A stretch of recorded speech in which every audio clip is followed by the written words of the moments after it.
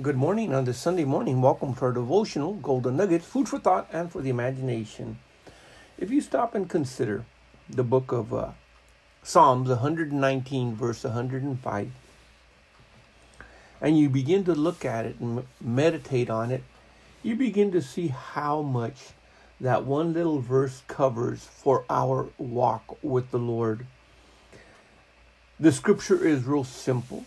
It says, your word is a lamp unto my feet. It's a light unto my path. Therefore, it's talking about our spiritual walk. But it's also talking about our capability of seeing and being able to walk in that light that is given. The scripture says that the Lord will order our path. He'll order our feet. He'll order our very plans and life and everything if we commit it unto Him. And we had taken from that and gone to the book of Numbers, and we were talking about Balaam. And of course, we had been talking about other individuals. When it comes to having your eyes open to be able to see, spiritual eyes more than anything, and then talking about being able to walk in the light. Then we concluded yesterday as we were talking in the book of 1 John in chapter 1, talking about walking in the light. Now, part of that has to do with walking in that which has been unveiled and revealed to us.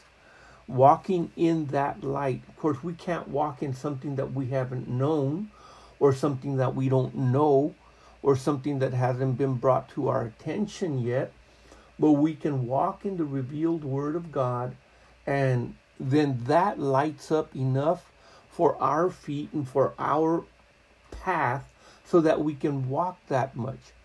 But if we stray off the path and go a different way, if we don't consider the light and ignore it, or if we don't open our eyes and are willing and obedient, then our disobedience and rebellion to the Word of God is going to have consequences in our lives. So here in the story of Balaam, there was actually consequences in his life. He wanted gain. He wanted money.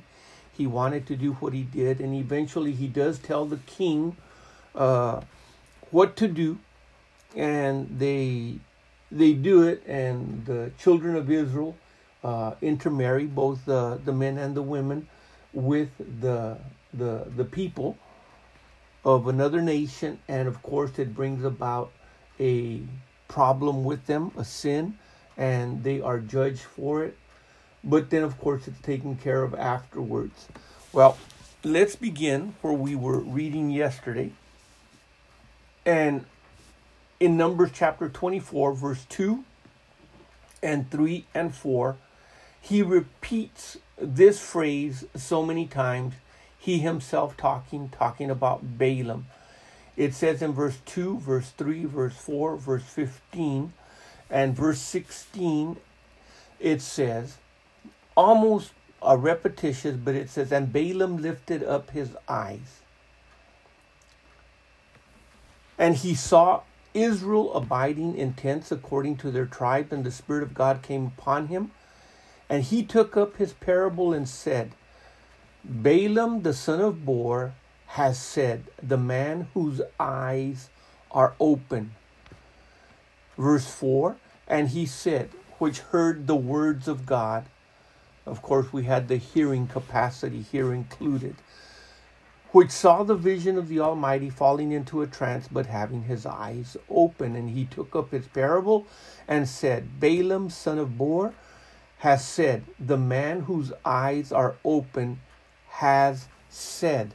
And then it says, verse number 16, he has said, which heard the words of God and knew the knowledge of the Most High, which saw the vision of the Almighty falling into a trance, but having his eyes open.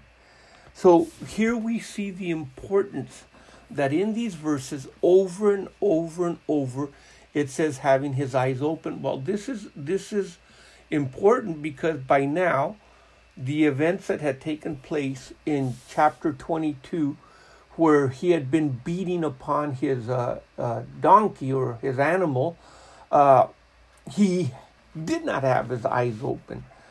And he was going down the wrong path, and it was going to result in him being destroyed by the angel of the Lord.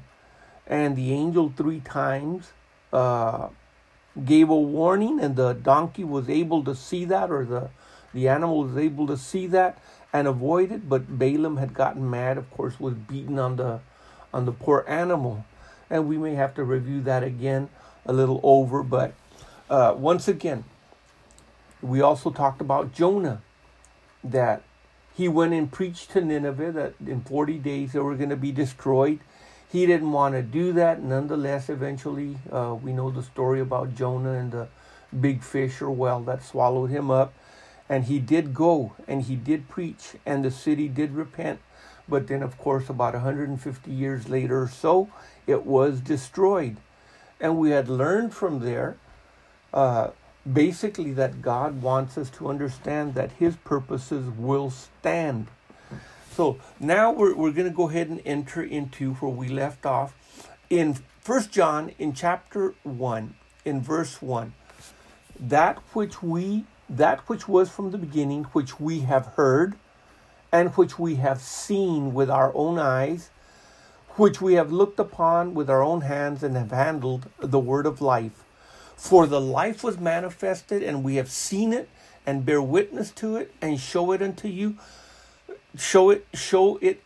that eternal life which was with the Father, and was manifested unto us.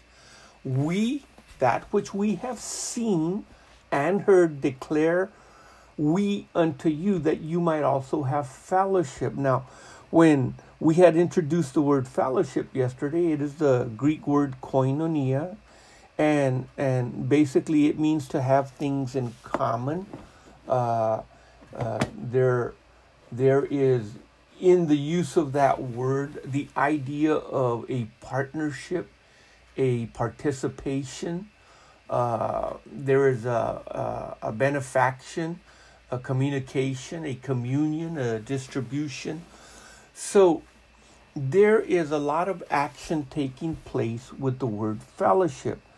Normally we think of fellowship as something that basically Christians do. They have fellowship at church. But that is actually a misconception and a misuse of the word fellowship. Because not everybody has fellowship. Fellowship is not what we do just in church, but it is more of what we do outside of church. When Paul talked about fellowship in the context here, or John talked about fellowship, he is talking about the things that Paul mentioned, bearing one another's burdens, praying for one another, and things like that. A lot of the things that Paul mentioned that are mentioned by John as far as fellowship is concerned are things that are done outside the context of a religious service. But most of our fellowship, sometimes people consider it just simply just saying hello to someone or just greeting someone, but it has to do with much more than that. Paul goes on, or John goes on to say, that which we have seen and heard, we declare it unto you. See, the word of God. In other words, we want to show you the path. And that path is ultimately reaching the fellowship that is connected with the Father, that is connected with Jesus, the fellowship that is between the Father and the Son, the fellowship that is between us, the apostles, and the Father and the Son, and then the fellowship that is to be also gained between you walking the path as a believer, to be able to have that fellowship that we as apostles have developed and enjoyed, and that same fellowship that the Father and the Son and the Holy Spirit all share too. They have everything in common, if we were to think of it that way. They all have the same power. They have all the same knowing. They have the same presence. They have everything in common, if we look at it that way. The early church in the book of Acts talks about that they had everything in common. The word common there is they had everything in fellowship. It belonged one to another. Nobody had any need because they were really in fellowship. They saw somebody in need and they helped meet that need. They saw someone hurting and they helped heal that hurting person. They were involved in walking a path that had been set forth by the apostles, teaching the people that we have seen with our eyes, and we have heard with our ears, and we have partaken with our hands in walking with that fellowship with the Lord. It says in Hebrews that the Lord was working with them everywhere they went and preached the gospel. In the book of Hebrews, in chapter number 2, in verse number 4, that the Lord was working with them. They just didn't do anything on their own, because many times, basically, we just make a decision, let's just do this, or let's just do that, and assume that it's of the Lord just because we decided that we wanted to do it. There are times when the Lord may work that way in our lives, but for the most part, we have to seek Him and wait for Him for His direction. He is the one that knows the path. It says in Hebrews 2:3, it says, "How shall we escape if we neglect so great salvation, which at the first began to be spoken by the Lord and was confirmed unto us by them that heard Him?" It says in Hebrews 2:4, "God also bearing them witness, both with signs and wonders, and with divers miracles and gifts of the Holy Spirit, according to His own will." God bearing them witness.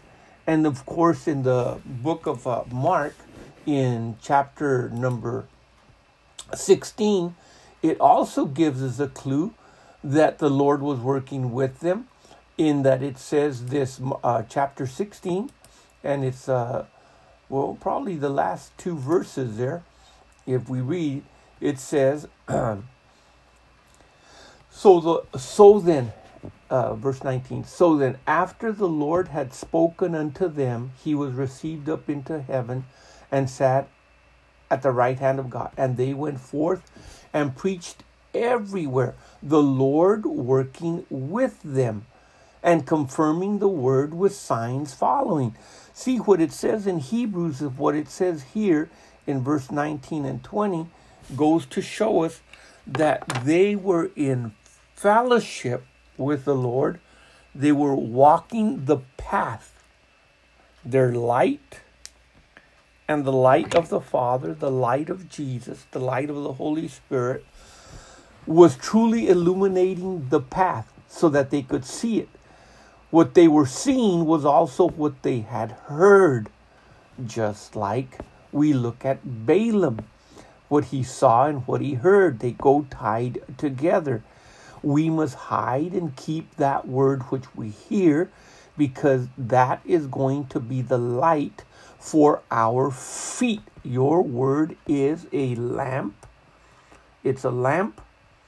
It's a lamp unto my feet. It's a light unto my feet. It's a lamp. It's a light unto my path. It's a lamp unto my feet.